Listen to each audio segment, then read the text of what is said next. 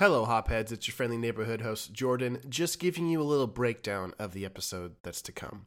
So initially, we went into this episode with a plan to do a beverage breakdown, a story time arc, and then about a 30-minute Q&A with CBR and Screen Rant author Anthony Gramuglia. But then we got Anthony on the microphone and got to talking, and we had so much fun with him that time frame was completely extended past what we thought we'd have available. So what we decided to do is break this Q&A into its own episode. So it's all our conversation, tons of knowledge from Anthony, and a lot of banter from JR and myself. Big surprise. So put on your headphones. I guess they're already on. And tune into and try and keep up with the brilliant comic book mind of Anthony Gramuglia.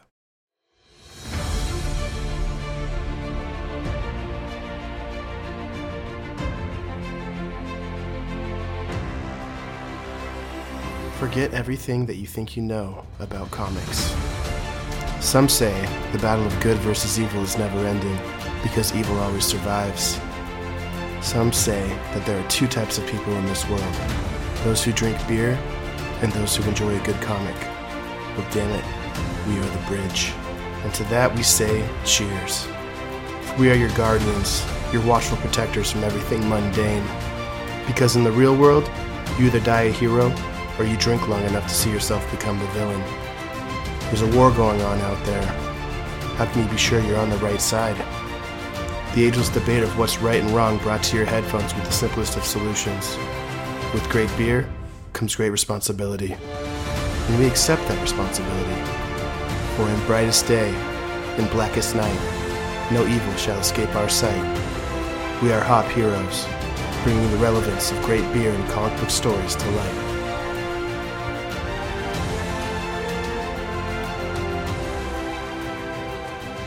Beautiful. And we're back. We have myself here, we have JR Gonzalez, and then we have a very special guest, Anthony Gramuglia. Anthony, how are you, buddy? I'm doing all right now. Just recording in a closet right now, surrounded by old board games I forgot I owned, actually. Yeah, just pointed out the Goosebumps back there. There's a Goosebumps one. There's an old Pokemon thing somewhere, and I don't even know half of these games. Now I'm looking at them. Like, I don't even know where half of these came from. Probably some birthday party when I was like 7 or something. Who knows? Well, I can assure you they're classics because I have played. I've dabbled in the Goosebumps board game realm, and it's good stuff. And I still have that at my parents' house, I think, in my closet, just in case for safekeeping. You never know when you're going to bust it out. You never know when you have to take a quick drive and. Yeah, quick drive in a little 3-hour Goosebump game. And is that a Spider-Man and like stuffed animal back there? I see crowning its head. Oh, that was. Oh God, that's from. That was back when the first one came out. I think I got that as a kid too. Now I think about it. This is the podcast, by the way. We just point out things in your closet and you explain them. So. Basically. Oh, you're only seeing a small percentage. You haven't seen the giant flick from Bug's Life just sitting there. Oh, no way. Oh, it's like a giant. It was like a display, and I got it. It was like a giveaway. They were giving it away, and I was like, "Oh, I'll take it." And so I just and it hasn't moved since wherever it gets relocated. And I'll immediately put it in storage. That makes sense. Basically. Exactly. So for those listeners out there, Anthony is a writer for Comic Book Resource and Screen Rant, and has posted some very, very great content online, and some that's very specific to our episode. So we're very excited to have you on. Thank you for taking the time. No, it's my pleasure. And then we'll go through like a little Q&A and just bounce some questions off you and have some fun. So, JR, go ahead and get started, bro. Yeah, so, obviously, a CBR is actually pretty big in my life and, what we do here at the Hop Heroes headquarters.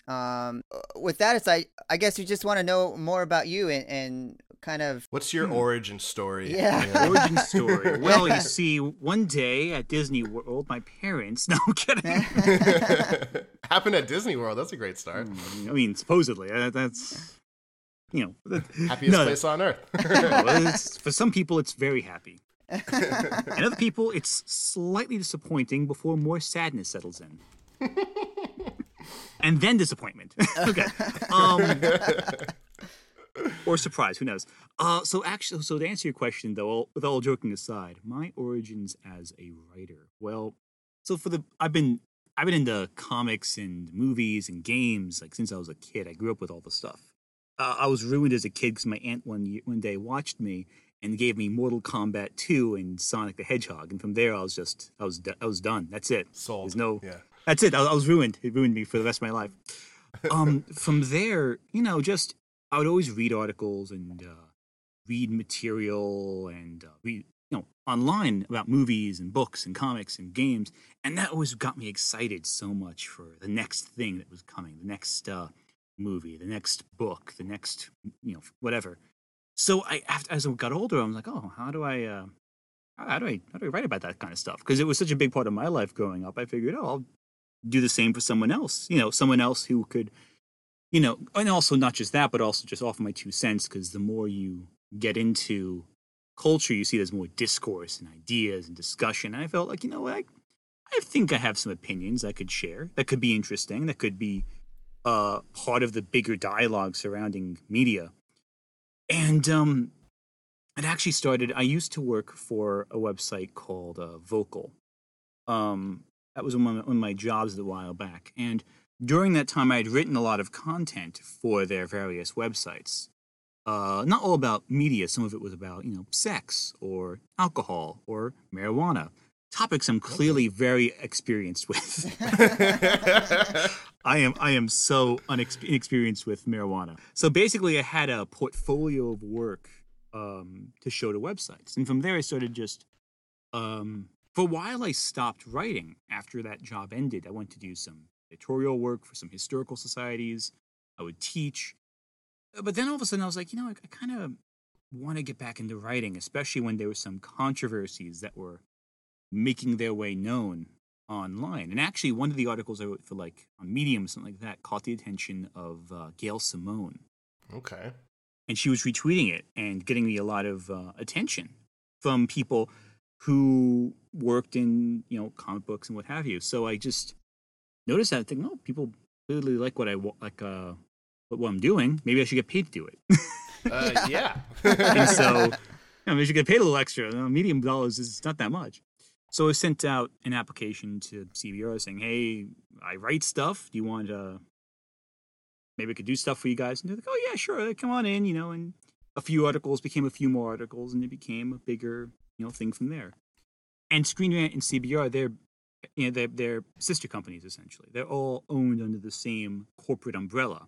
So it really was an easy transition from one to the next. And from there, I've written for other sites, periodically. I've sent some articles in for various different websites. But CBR is the one I've written the most content for. For any one website, I've written more for them than anyone else, I'd say, in my short career so far as a writer. Gotcha. Well, that's incredible that Gail Simone, found your stuff and started spreading the word. And that's not surprising at all. If you follow Anthony on Twitter or Instagram, you have a very strong presence in the political landscape. You're not necessarily political, but you have a lot of, pro-feminism, pro-LGBTQ. Like, you have a lot of those stories out there. So the fact that Gail Simone hopped on, that's awesome. Oh, it was. I was... To be completely honest, I was genuinely kind of flabbergasted that you even noticed. I can imagine. I had a moment of pure for a sec, because Gail Simone, her work on Wonder Woman, I thought was really what got me into that character. I liked Wonder Woman before that, but I didn't really love the character until I read Gail Simone's The Circle. I think that story specifically was what really got me into her work on it, and then from there, and then got me into Wonder Woman and George Perez stuff. And from there, it was just, all downhill for me on that character. Or uphill, depending how you look at it, Oh, uphill, exactly. And I hadn't even heard of Birds of Prey at that time before I was like, oh, this writer's really good. What else has she written? Oh, Secret Six, Birds of Prey. Let me take a look at those, And then from there, those became some of my favorites. Well, I saw your DC ranking of the movies, and Birds of Prey was up there near the top. And I just want to say, I saw your list and completely agree with all of it. No, yeah. I think Wonder Woman's the best one, I think that's phenomenal a fair movie. I think Shazam, that's, another great one. I love that movie.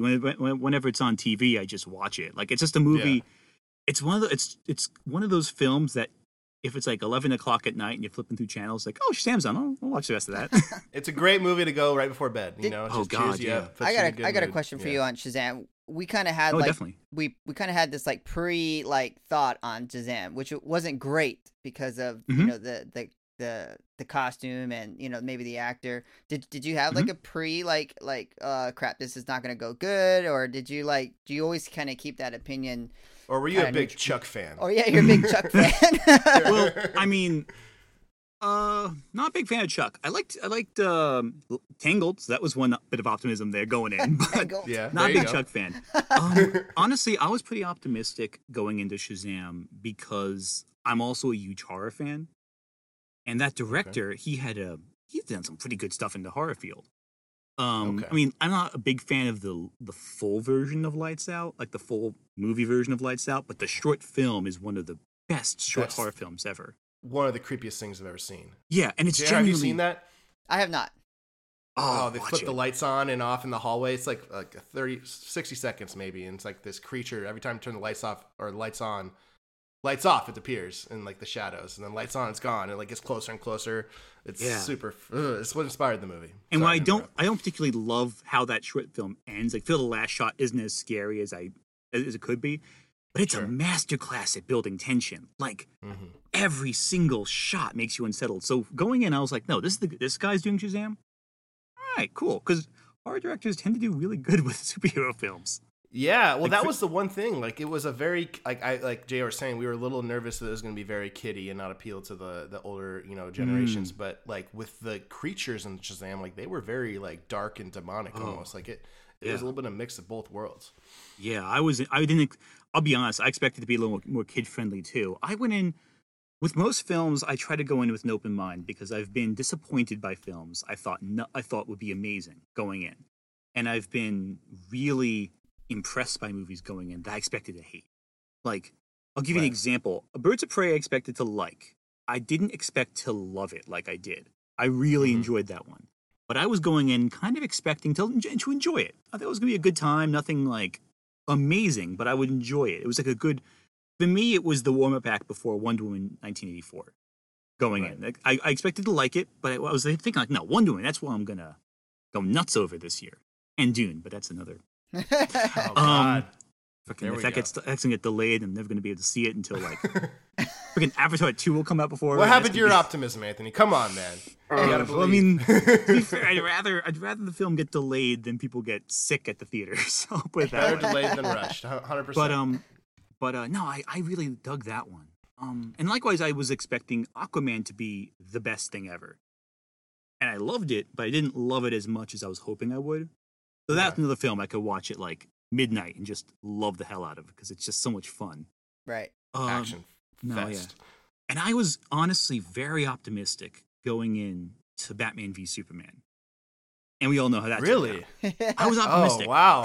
Because I was thinking, because mentally I was thinking, okay, Man of Steel, my biggest problems with it makes me think, okay, well, it's a little too dreary. Okay, that's a Batman trait, not a Superman trait. Zack Snyder's doing Batman. Okay, maybe Batman will be, what he's good at. And he was good at Batman. The problem was he wasn't great at it. And he wasn't great at anything else in that film either. No, he wasn't great at much. He was good at the stiffest.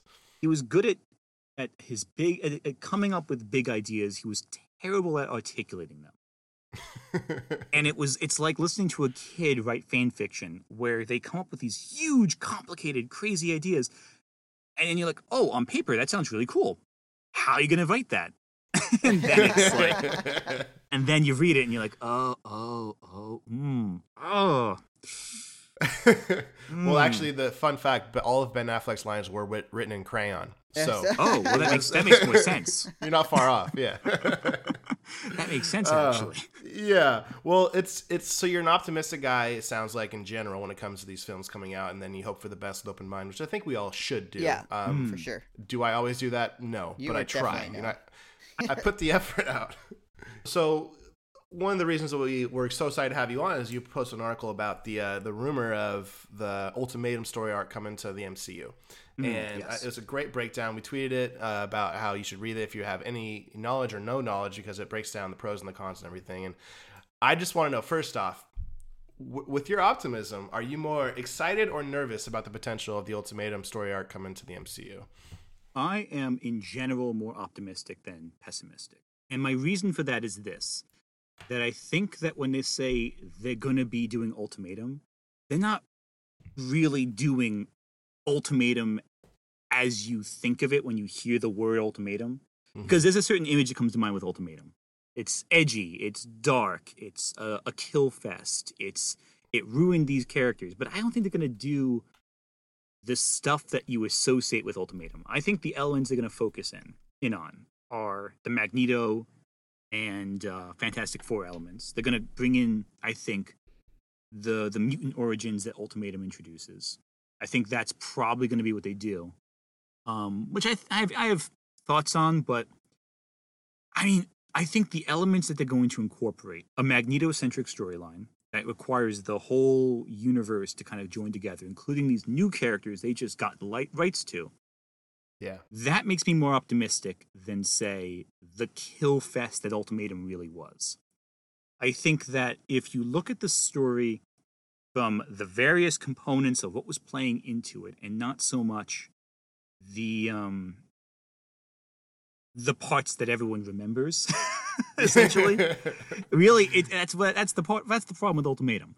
Because the MCU has been very good so far at taking storylines and adapting them to fit their structure. Right.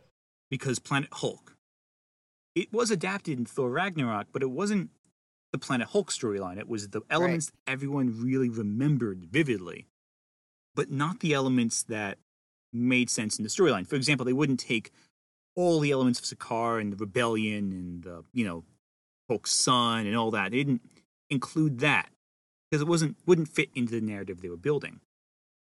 Hela, very different in the MCU than in the comics. She's basically, you combine Hela with Angela, essentially, and you get an idea of what Hela kind of is like in the movies.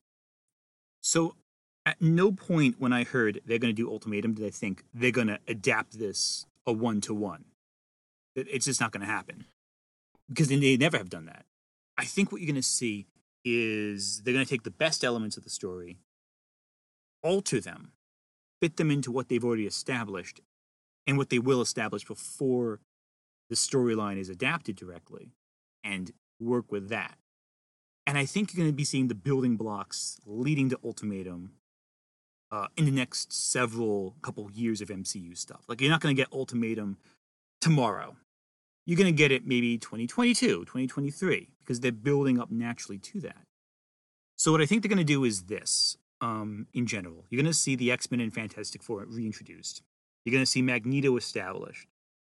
And then what you might see is a story where Magneto floods the Earth or tries to alter the way the world is like structured on a magnetic level.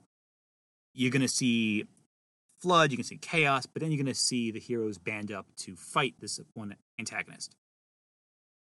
I don't think you're going to see incest. I don't think you're going to see the Wasp get eaten alive. Oh my God. I don't think like all the mutants and all the Avengers are going to get drowned in the wave initially. Maybe one might get injured, but I don't see actually them killing them off, really. Yeah. I don't think they're going to have an assassination of Cyclops on the front steps of the White House or whatever. It was so stupid. Like, most of Ultimatum, like most of what I don't like about Ultimatum are the things I can't see them adapting.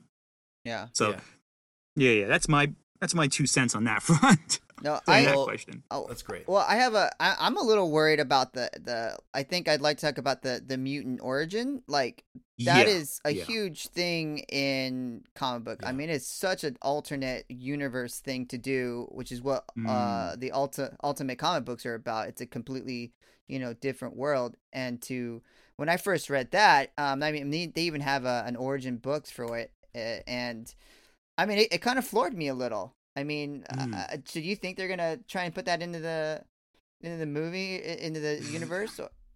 That I'm less sure about. Yeah. I kind of hope they don't do that. Yeah. I can see them doing it because they like to tie everything into Captain America in the MCU. Right. To some extent, the Hulk. It's Captain Right. America's formula. So they like to tie it in like that. But I think if they do that, it's going to be very reductive and it's going to keep them from exploring some really cool concepts. Right. Like, you're not going to be able to do Apocalypse or Mr. Sinister, or at least not as they are in the comics. Right. If Wolverine is the first X-Men, essentially, like he is in the Ultimate Comics, what you get is a storyline all about Wolverine again, essentially. You set up the same... Don't get me wrong, I love the Fox X-Men films for what they are. Right. But they were not X-Men stories. They were Wolverine stories. And you can tell that because most, with the exception of, I'd say, First Class, every single good X-Men film centered on Wolverine. Yeah. And a lot of the bad ones. And a lot of the bad ones, too. Yeah. Yeah. Yeah. And that's a good question, Jared, because that's what I was nervous about. I mean, there's a lot of things in this story arc that are just careless. Like the deaths are the most, obvious one. People just die instantly and just so casually. But the way that Nick Fury just drops that knowledge and towards the end, she's like, oh yeah, by the way, all X-Men are man created, like in a lab. Like it's just like, whoa, you just destroyed all this history in one word balloon, And I really fear that. And like you're talking about reintroducing the X-Men, like they have to decide that now. Because if they're reintroducing the X-Men, they're gonna have to reintroduce it in that way, in some format, I would think. Yeah, that's the part that I'm the most nervous about. Actually, one middle ground I would like is if mutants existed, but they hasten the process. I can see that working. If they did something that hastened mutant kind's advancement in the 20th century. But even then, that's still really... I don't know. I was reading something... There was a fan theory a while back. And I might have written about it for all I know. I'm actually not sure. Sometimes I'll write... I'll be honest. I've written so many things, I forget what I've written and what I just read somewhere, right? There was a fan theory about, with the Eternals movie, maybe the Eternals tying in with the origins of mutant kind. Okay. But even then, I don't know. It still seems kind of iffy. I think the best option would just be mutants are there. They're just present. Right. And either we haven't seen them because they've been remained very well hidden, or maybe there's some they were out there, but then Professor X maybe used his telepathy to mind wash everyone or suppress the memory in their heads. I feel that would work way better than it being another Captain America is the source of this problem, thing. Yeah. Yeah, I think we get into a Star Wars problem there because everything always comes back to Skywalker. This, Skywalker that, and it just you get beat over the head with it. And that, me personally, I wasn't a huge fan of the new trilogy because it was just so Skywalker heavy, and they have so much potential to explore a different world, and they just keep coming back to the origin. And the problem, I think, is you see a lot of people who go, well, how can you explain it if it's not tied into something I already know about? A lot of people got really, using Star Wars as an example, a lot of people got pissed off when they said Rey was just nobody, because she couldn't be nobody. She had to be tied to some established lore, and eventually she was, spoiler alert, but eventually they had to fix it back to something. But the problem is that people are very uncomfortable, I think, with not having a very precise understanding of where every element comes from. A few weeks ago, I posted an article about Ironheart, for example. And people were it was a response to people arguing that Ironheart, as she is, wouldn't make sense in the MCU currently. And that, because they're we haven't met Riri Williams yet, so she can't be Ironheart. We should give it to Morgan Stark, because she's an established character. And I'm but she's 4. You can give her the freaking... you can give a 4-year-old the suit of armor. That sounds realistic. But that just speaks, I think, to this fear that people... I don't say fear. Fear is too strong of a word. This anxiety that people have when being given new toys to play with. If you think about it, Wakanda, for example, that just appears out of nowhere, really, in Civil War. but it makes sense.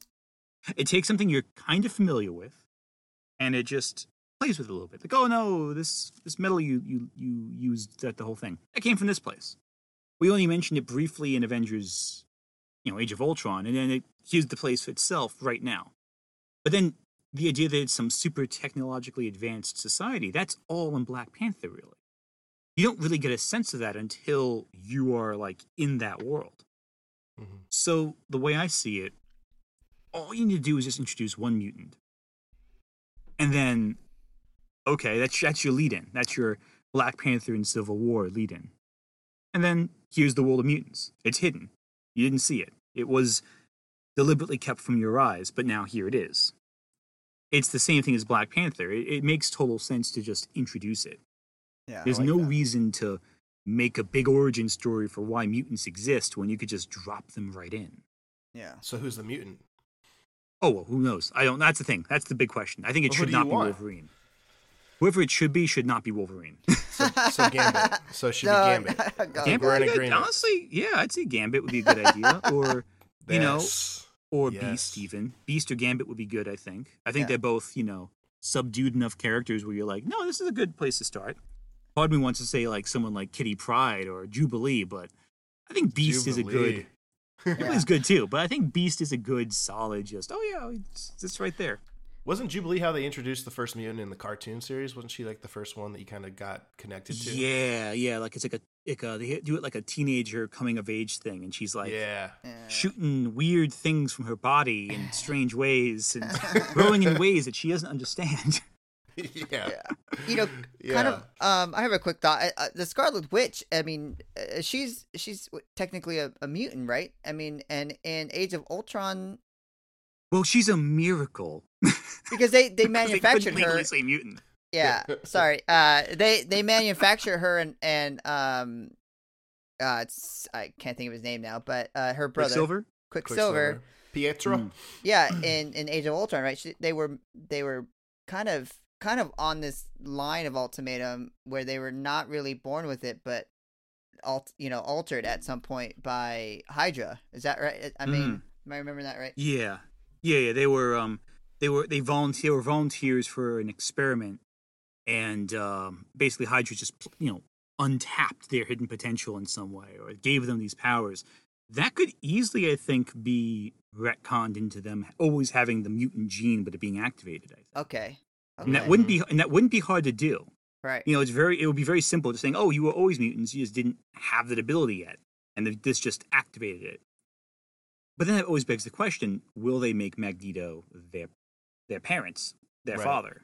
Right. Which I think you could easily tie Magneto into, Sokovia and all that stuff. And that would be an easy retcon. Like, oh no, he didn't die; he just lived. Or, oh no, who you thought was your dad was someone else, and you were just raised by, adoptive parents or something like that. It could easily be retconned, and it wouldn't require a whole lot of complicated explanations. And that's what I think a big fear is with a lot of people, that they're going to make some giant complicated reasoning as to why this thing has to be the way it is, when there's many simple little shortcuts you can take that are easier to explain and less easy to tear apart, Yeah. Yeah, let's hope. The subtlety, I like that. Just introduce one mutant and then the world's introduced in another format. I think that makes more sense than origin stories. I mean, they didn't do that again with Spider-Man, thank God. He was just there already, and I think that everybody really appreciated that, because we didn't want to go through the weeds again like we did with Maguire and Garfield. It's like, we're here, let's move forward, let's move past this. So I think that'd be a great approach. The great thing with mutants is Stan Lee and Jack Kirby, they made them because they got sick of giving people origin stories. It was like, fuck it, mutants. They have powers. They're born with it. Fuck it. Okay, we're good. Maybe they're born with it. Maybe it's Maybelline. Who fucking knows? But basically, I think that the beauty of it and the simplicity of it is crucial there. I think that just let them have it. Don't create this genetic manipulated. No, thank you. So what I guess what are you most excited about with this coming to the potentially MCU, and what are you least excited about? Like, what's your biggest hope and your greatest fear? My biggest hope is that it will allow the X-Men and Fantastic Four to take center stage. I think Fantastic Four is very easy to introduce. depending on how you want to do it. Can it be done well, though? Can the Fantastic Four be done well? Anything can be done well. The question is, will it? Yeah. Any idea can be amazing. You just have to approach it from the correct perspective, with the correct crew, I think if you got Brad Bird in there, because he's made the Fantastic Four twice. They called The Incredibles. Yeah. He's done it twice already. He's got it down. Yeah. You know, exactly. Really, they are basically Fantastic Four. But if you got someone like, say, obviously everyone's like Peyton Reed, they want him to do it because he was almost going to make a Fantastic Four film set in the 60s for Fox back in the day. That didn't go through. A good idea. The problem is with the Fantastic Four is that none of the movies are good because they never did what needs to be done. You know, you look at the Tim Story, was that the director of the ones with Chris Evans and Jessica Alba? That sounds right. Those two were made by someone who had good ideas, but played it like a complete comedy. He made it a joke. But there's elements of those films that would have worked if a different approach was taken.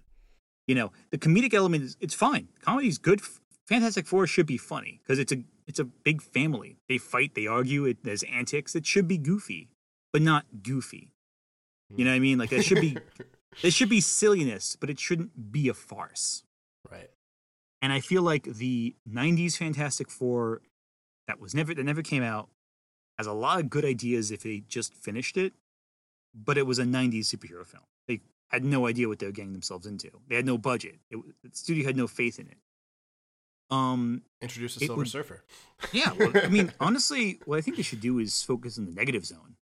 Like, hold Galactus off, introduce Doctor Doom and the Negative Zone. That would be a great way of dealing with it. You get your iconic villain in, but you also get your cosmic horror going in there. And I think Doctor Doom should be established for an Ultimatum film. Absolutely. A film where Magneto and Doctor Doom are two core elements of that story. That would be fantastic. So yeah, I think Fantastic Four can be done so long as they keep Josh Trank away from it. Yeah. Like, I don't care if the studio interfered. That movie was bad even before they got in there. Yeah, 100%. And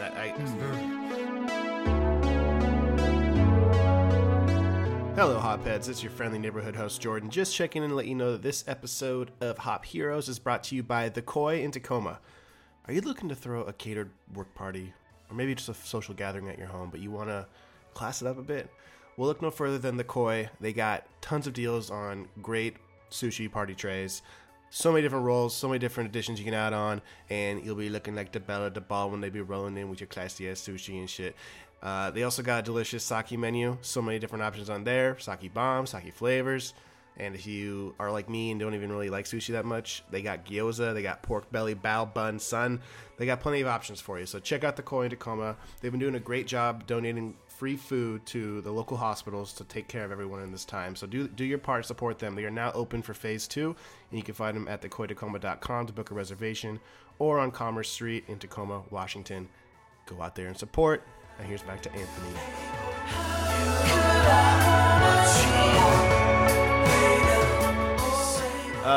Okay, so Fantastic Four is properly introduced into the universe of Doctor Doom. I think you're right. I think the anti-hero side of Doctor Doom and Ultimatum was one of the shining lights in this, and that begs the question: is he going to murder, hypothetically murder Magneto's kids? Are they going to be Magneto's children? Is that going to be the motivation? There's a lot of questions there. I think you can easily make it so it's just a natural escalation of where these characters were last time. You know, if Magneto was beaten, he's more desperate this time. You don't necessarily have to have him suffer loss, because if his kids are Scarlet Witch and Quicksilver, well, then he's already lost Quicksilver, years prior. But that's not immediate. You can make it a slow revenge story. But I think even if it's as simple as just... Because I will say this, with the Fox X-Men films, they never got Magneto wrong. Yeah. Even if the rest of the film was bad, Magneto was, with the one exception being, I think, The Last Stand, honestly. Yeah. I think that was the one film where they got Magneto wrong, but otherwise they got him always right. And all you gotta do is present a guy who believes in mutant superiority. It's pretty easy to rationalize someone going a little too far with their opposition to the established order. It's not too difficult to imagine someone who believes so firmly that they're right and so convincingly right that they can go a little too far. The first film could be him going a little too far. The next film could be him just escalating beyond even that. You don't have to give him a tragic backstory for it to still tell the same basic story. And I feel that's the biggest flaw with Ultimatum.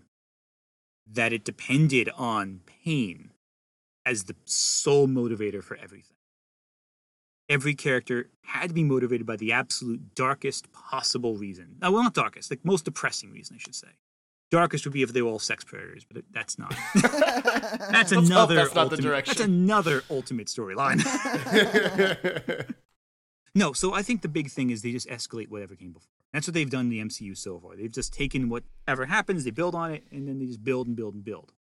That's why I'm excited for them building to Ultimatum rather than just adapting Ultimatum. Yeah. You have to build up to that kind of climactic. Now, what could they use as motivation for Magneto? Well, just anything will do. Just maybe he failed. Maybe something he did. Maybe he did lose something that was valuable to him.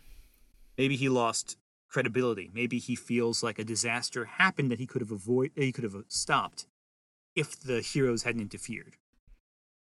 It could be any number of reasons.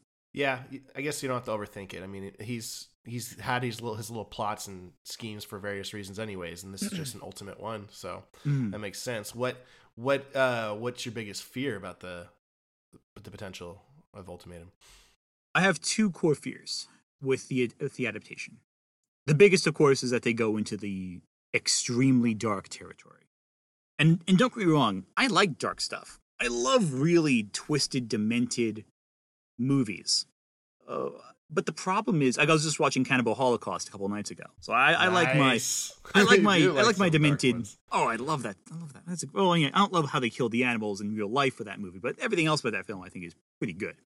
Yeah, I've never seen it myself personally, but Sammy talks about that film as like an iconic gore classic, yet super controversial. I know they talk about it a lot on like last podcast on the left and stuff. Oh God, yeah. I have issues with how it was filmed. I think the film is good, but the way they filmed it was terrible. But I think the film itself has merit as a piece of art. That's my simplified opinion on it. I'm not gonna get into my opinions on Deodato's techniques. Anyway, so I like dark stuff, but I feel like dark in superhero stuff tends to be done wrong a lot. Because you think dark is depressing and dreary, but it's not. There could be a lot of humor in darkness. There could be a lot of morbid fun in darkness. It doesn't have to be people meditating on loss for 3 hours. Yeah. And that's Ultimatum's that biggest problem. Until they go to hell and fight off the armies of the undead with, Captain America and Thor, the whole story is just, this is terrible, everything's going to hell, people are dying, more people are dying, we're looking for people, oh look, they're dead. And it gets old. It gets really monotonous. Yeah. Like the monotony of the pain is the worst part, I think. I think that's what I'm trying to get at. It's monotonous. That's the thing I think a lot of people get wrong when they think a dark story is good. Dark stories can be great, but a monotonous story is painful, regardless of if it's monotonously bright and cheery or monotonously dark and depressing. Absolutely. So they have to really take liberties with the narrative, because the narrative really is just a disaster for half of it, and then the fight to stop the disaster in the second half. There really aren't too many twists and turns except for like exposition, Yeah. All the big twists are just they're talking about some event in the past, or they're talking about the motivation. And the twist becomes, oh, this off-screen thing that happened is what's going to change the narrative in some way. But you don't see that acting out in the narrative of the story. I feel like a lot of things are dropped in there. Yeah. Everything feels dropped in. Even like as cool as it is, my favorite part of that story really is when, Thor and Cap are going to get Valkyrie's spirit in hell. That part is incredible. That's great, but that's because it's built up in the story. We see Valkyrie, dead. We say, how can we resolve this? Well, we have to go to hell. How do we? Well, that is fight as soldiers and his problems. That is the best part of Ultimatum because it's the only part that feels like there is an initiative, rising and falling action, and a resolution. Everything else feels like an event happens, you're reacting to it now. Let's get back at whoever started that event. Okay, we're done. It feels very two-note. That's a great point. I think the narrative of I always thought I enjoyed it because it was just so cool. He's fighting these demons, and he has a sword, and Cap throws a shield through out of nowhere. Oh, it's great. They have to make the ultimate sacrifice at the end, and they both want to sacrifice for the other. But yeah, the build up to it, like there's that beginning, that middle, that end, and everything else is so reactive. That's such a great observation. Exactly. That's a great fear. Oh, no, but that's the thing, though. With great storytelling, there's decisions. You always have. Every great movie and book and comic relies on decision making. A character has to make a choice. They have to want something. They have to need something, and there has to be something stopping them from getting it. Yeah. With Ultimatum, for the first half of the story, what do the characters need? To get out of the flood. What do they want? To get out of the flood. What's stopping it? The flood. When you write, when you put it down like that, it sounds like a boring story. You're right. And that's I love to see the corkboard in the room. Yeah. Oh yeah. Like, what are you gonna do now? We have to swim. Yeah. every time mission, like, we have to get out of there. Why can't Nightcrawlers teleport out? Oh, he's drowned. He's dead. Oh. And it's such a It's such a good point because they use David Finch as the artist, and David Finch is a great cover artist for me. Like I love a lot of his covers. He does a great Batman for the Blackest Night or the Brightest Day, and but I think they try to use him in this aspect to kind of what you were saying, bring this darkness to this because is going to be so much this. So what's the writer that we can? And I actually preferred the Ultimatum Spider-Man, because the art was it wasn't as dark, but you were still kind of feeling Spider-Man's pain as he's going through and he's fighting Hulk, and he ends up at Doctor Strange's mansion, and the art just kind of brings you in. With David Fincher, it was so, I guess it was over the top with that. What you're just over the top with darkness and the way he draws. I mean, it's always intense with his drawings, and I mean, I didn't even connect that until you start talking about how they, you're trying to get this monotone, dreary, dark story. And let's make it worse. Let's add David Finch to the mix. Yeah. Make it worse. It's like, oh yeah, I got you. Well, that's the thing. A lot of still images from Ultimatum are really good as basically like a cover art. Right. You could take tons of panels from Ultimatum and use it as like your computer's wallpaper. Right. Yeah. But if you have to but would you want to look at 25 wallpapers? In a 4-page spread? No. Right. Like I've gotten into discussions with people before about this where people confuse detail for quality. Right. Some of the best artwork is simple. It's very easy to look at. It's very easy to follow. And it's artistry to make something simple look effective. Mm-hmm. Mm-hmm. I think the problem with Ultimatum is art. This won't really affect the movie necessarily because it's all going to be, rendered in CGI anyway. Yeah. Right. So, but which is consistently good for Marvel. They're good CGI there. But let's set the Hulkbuster suit. God. Yeah, that was a little. I mean, there's a few pieces of CGI that look not so great in the Marvel films from here and there. I think some of the Ultron stuff doesn't look as great as that initial rusty, falling apart suit. Right. But I do think an issue will be with the so Ultimatum's art. The problem is every single art looks like it's the same, right, as that like blob eating the wasp art. That same level of detail. That one shot is so detailed and it's horrifying and disturbing. Grotesque. But then every panel looks like it's supposed to be one-upping that art in terms of the detail of every character, the detail of the water, and it becomes it becomes too much. It's overwhelming to the eye. Yeah. If everything is detailed, then nothing's detailed. Right. It's like it takes away. It's almost like his art took away from his art, and the fact that you're getting so used to it as you read, and in fact some of it, by the time he gets to the Hulk, or by the time he gets to Magneto and he's on his knees, like, what the hell did I just do? It's like, okay, I already seen You're enough. Done. Yeah. I checked out a while ago. Thank you. awesome. And I think sometimes the best art is very stark. Using an example, not from a comic but from a manga, Akira has some of the best single images you'll ever see in anything. And it's mostly just empty space. Right. It's empty space save for like a few little things, but the empty space is what you're looking at the most. Right. With Akira, there's that great opening in the beginning where they blow up Tokyo into a big black sphere of like just nothing. And that's some of the most stark, disturbing stuff you'll ever see in a comic. And it's just a black ball blowing up a city, but it looks huge. Yeah. Because everything else looks small. They know how to balance negative space with used space in a way that really makes you think, oh, wow, so this is not important. Don't look at this. Look at this, because it's so much nothing. I'm going off my high horse there. About no, I love it. Yeah, we love it. There's none of that. There's no scale consideration in Ultimatum. It's just how many biceps can we fit into this panel? How many eyes can we fit into this neck veins. Let's get some neck veins in there. Like even like Rob Liefeld, for all his faults as an artist, he knows how to make it so you look at certain parts. It may not be anatomically correct, but you're drawn to certain parts of his image. Yeah. Even if it is a really large, unused, like, moob from Captain America. Yeah. I mean...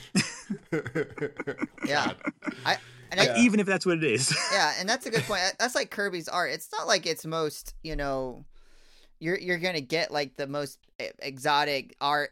He's got the triangle upper body, and he's got the triangle hips. But you start to really his storytelling and his art didn't take away from the storytelling, and that was a huge deal. When you read Kirby and why he's so big, and like I said, there's nothing wrong with David Finch. David Finch is a great artist, and I love his cover art. Like I said on the Blackest Night stuff, but. He's taken away from his own art, which is something I never thought you could do as an artist. Is take away from your own art. No, for sure. I guess my favorite piece of artistic expression in this one was the scene in the end when Magneto turns Cyclops and Iron Man onto Wolverine to take him out, and that was such a cool part, I thought, and just the way they shot it, and then like his skeleton is just like adamantium remains essentially before it's stripped away completely. And that was one part that I was there's so many deaths that I thought were so stupid, but that death was very epic, and it was almost Last Standy, with Phoenix and like the last claw is getting torn away, whatever. So it was kind of cheesy, but if there was a death that I would hope to see in the movie, that would be it, I think, because just the way it was constructed. But it also makes me think that they're going to make Wolverine a pillar character again, which is, God, we're not going down that rabbit hole. But if there was I would rather if they didn't have Wolverine in the story at all, honestly. I know. Honestly, he's got his share. Like, and who's going to play him? John Bernthal? Like, depends on age group they go. But they've been pretty good with casting so far. Yeah, no, and especially Magneto. That's my other fear is like, how are you going to top Fassbender? I mean, it was just phenomenal. They did perfect twice. They somehow did it perfect twice. I have no idea how you can do it a third time. Like third time is not the charm in this case, I would say. But if there is a death that you do want to see, which death would it be? Of all the deaths, I'm going to hold back and say not Cyclops. That's the easy. It's the coward's choice. That's the easy one. So just so you know, we typically have 3 hosts on the show, so I couldn't make it today. But he is a huge Cyclops head, and I'm a huge Gambit fan, and so we have this argument all the time. And I didn't even like rooting for that Cyclops. Like that Cyclops death was just unnecessary and just sad. It was one of the worst kills in the entire comic. I'll be completely upfront. It was one of the most needless, avoidable, and the problem was it just comes out of nowhere. The plot's done. It's over. Everything's solved. Why would you then go and pull like a cheap shot at the end of your comic where everyone else has already died at this point? Like, who's going to be? And plus, he finished his arc. You don't need to undermine one of the few character arcs of the storyline by indicating, hey, we're going to move on past this now, and then killing your one through line to the next story. Like, you're cutting off your potential for future stories to be told with this new central dynamic. Right. I think Cyclops worked in when he was like the teenager coming back in time. I like that. Yeah. What was that? I like that version of Cyclops. I hope they do more like that in the future. But No, Cyclops is the easy option, but I think one would be Thor. I think Thor would be interesting, especially if he, dies in the midst of hell fighting these demons, allowing Valkyrie to come back. That would be kind of cool. That would be. I would cry if Chris Hemsworth. No. If, it's not gonna be Chris Hemsworth. Yeah, it would be Chris Hemsworth, I guess. Yeah, Hemsworth. Yeah, I would die. I would cry. But I think that would be just like Tony Stark. I mean, it'd be almost be so beautiful. It would be heartbreaking, but I also feel like of all the characters they could kill off, that would make sense. I really hope that they do something where they, and this is maybe a little morbid, I hope where they allude to the Wasp death, but then subvert it at the last, but then subvert it really ridiculously at the last second. So, like, normal audiences would watch that and think, oh, it's a cool fight scene, but then they'd have something where some giant guy gets ready to bite down on the Wasp, and then she, like, turns the tables on it in some way. Or, like, gets inside of his mouth and, like, becomes big inside of his head. Something goofy cool. Like something like that, You got slobbering Blob is like salivating as he approaches her, and everybody that's read the comic knows what's about to happen. That would be cool. Actually, okay, Blob. I would like to see Blob get killed, but peace. I'm good on that too. you gotta have some villain get killed somewhere, and one of the Brotherhood should be fine. Blob, they never do anything interesting with his character in any of the adaptations. I feel the best version of Blob outside the comics was X-Men Evolution. I feel they did a really good job with some of the with the Brotherhood. And by that I mean they didn't just make him like the generic I hit things so I'm, you can't hit me, I'm strong, like that kind of stuff. Big dumb tank. Like it like there's a lot of potential for the Brotherhood to be interesting, and I feel they never really explore them enough. Especially not Toad. They never do enough with. I guess Pyro they kind of did for the original X-Men films, but he's only Pyro really at the very end of the third one. Right. Really. And then he gets murked. It stayed in school or whatever. And it's like headbutts him. It's like 5 seconds and that's it. That's the whole arc here. Yeah. I would like to see, honestly, in terms of death, in terms of the good guys. So we have Thor, Blob. Potentially. Cyclops over. Who knows? Who knows? Maybe some Gambit. No, don't even. Come on. Don't introduce him and take him away so quickly. I think the problem is with Ultimatum as an early X-Men story is most of the casualties of X-Men. Yeah. Right. Like if you look at it, like you have Emma Frost, Nightcrawler, Cyclops, Wolverine. Jean Grey lives with that, right? Yeah, Jean Grey's okay. Jean Grey lives. Angel gets killed. Angel, I forgot he gets killed in that. Dazzler, she gets worked. They all get killed pretty quick. Beast. Okay, definitely not Beast. We need some Beast. I want Beast in the Avengers. I want to have him have his You're a Beast head. Okay, he's one of the core members of the Avengers, at least in the beginning, anyway. I want to see him do some stuff. Sure. He's always I'm the smart guy. I'm making drugs, Professor X, and I'm gonna make Mystique some drugs now. I guess. I've never seen Beast be Beast in any films yet. Yeah, that's a good point. But except for when he's played by Kelsey Grammer. That's the only time I think Beast was really the Beast. Right. He spoke with etiquette. That's for sure. Yeah, there's a candor. What death you trying to see, man?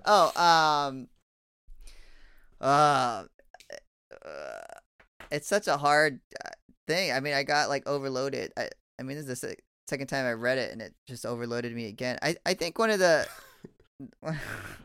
hard things I would love to see. I mean, I kind of wanted to see the Hulk die. I mean, in the Ultimate Spider-Man, his hair was got burned off, and he was throwing this pink flame as a hairdo, and he just seemed too powerful at some point. But I mean, I love Immortal Hulk. I think the storyline, and I think that being able to maybe not murder him but put him in some jars would be pretty awesome. Kind of mix that in and kind of just I think dark. That I think that would be kind of really fun for me to see that. I mean, I just it was hard to. I didn't understand the Angel death because it was so he was so gung ho about kicking Magneto's ass, but then he dies within 2 seconds of entering the building.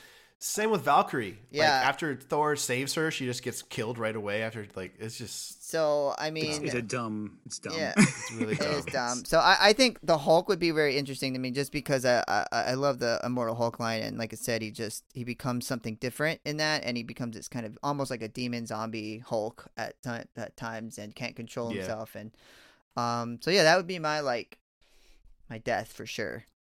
I don't know how they do it, but it'd be very interesting to see if they could pull that off. Yeah, he seems pretty hard to kill. Yeah, but I guess if you can kill Wolverine, you can kill Hulk. That's true. Potentially. Okay. Well, all right. So to round it up, sounds like we all have our hesitations, and there is a lot that could go wrong. But if we're optimistic enough, and they just, like you're saying, just tailor it. And I do love the idea of Magneto as the main baddie and potentially a Dr. Doom anti-hero story arc. I think that'd be really cool. Yeah. They haven't done Doom right yet, and so hopefully they can do Fantastic Four and Doom well enough. Yeah. Awesome, man. Well, thank you so much, Anthony, again, for all your input. You have just so much interesting insight to say. Like, it's just amazing. Yeah. Thank you. For people that want to hear more, where can they find you? Where can they find more of your content? Well, they can find me on Twitter. I post a lot of nonsense on there.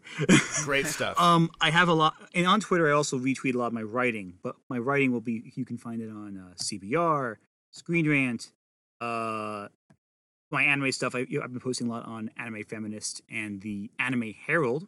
I have an article coming out in June for a horror site called Gaily Dreadful, where they're doing a fundraiser for the Trevor Project, which is a really good fun foundation you should donate to. It helps underprivileged LGBTQ kids who are on suicidal and what have you. Wow. There is mainly on a lighter note, Twitter. I realized how quickly that went really dark, and sorry for that. That wasn't dark. That was inspirational. It's beautiful. No, they're a good organization. Mainly Twitter. What's your Twitter handle? Okay, it's I'm gonna spell it out for you because it's obnoxious to say out loud. It's Gramuglia, but it's spelled out AGRAMUGLIA. Yes, that is a very original name. I just took my last name and put my first letter on it. I was very creative. I was incredibly creative with and last name fully, so you're good, man. Not a lot of creativity over here either. People need to know who you are. It's the easy way to find it. Put your name. That's true. There. It's easy to get all the people in one location. Well, you got a lot of great things to say, so any way that you can get on more platforms, I think that's the move, man. And again, thank you so much. I learned a lot in this. I mean, JR is usually the comic book source and the knowledge, and I kind of just get the show along, and I've learned a ton about what could happen in the Ultimatum, also a lot about artists and everything. So just fantastic job. Thank you so much again. And everybody go out and follow and support the Trevor Project and everything that he's got going out there. JR, anything you want to say before we post out? No, I just want to say thank you. Like I said, with Jordan, I do read a lot of comics, have been for a long time. So I think your perspective is huge because it comes in from like a writer perspective. I come in from an artist perspective a lot of times. So it's a huge thing to see for me and open my eyes to and look deeper into other areas of the comic book. One thing I love about comics is there's so many different areas to look into. It's not just 2 or 3. So just want to say thanks for opening my eyes to that. No, you're welcome, man. That's the great thing about, you were just saying it yourself. I don't want to just reiterate what you just said, but you're right. There's so many intersecting elements to the art form, and as long as people just appreciate, every one of these different components, I think that's what makes it's such a great medium. Yeah, for sure. Beautifully said. All right, well, thank you guys so much for listening, and we will catch you all next week. All right, thanks.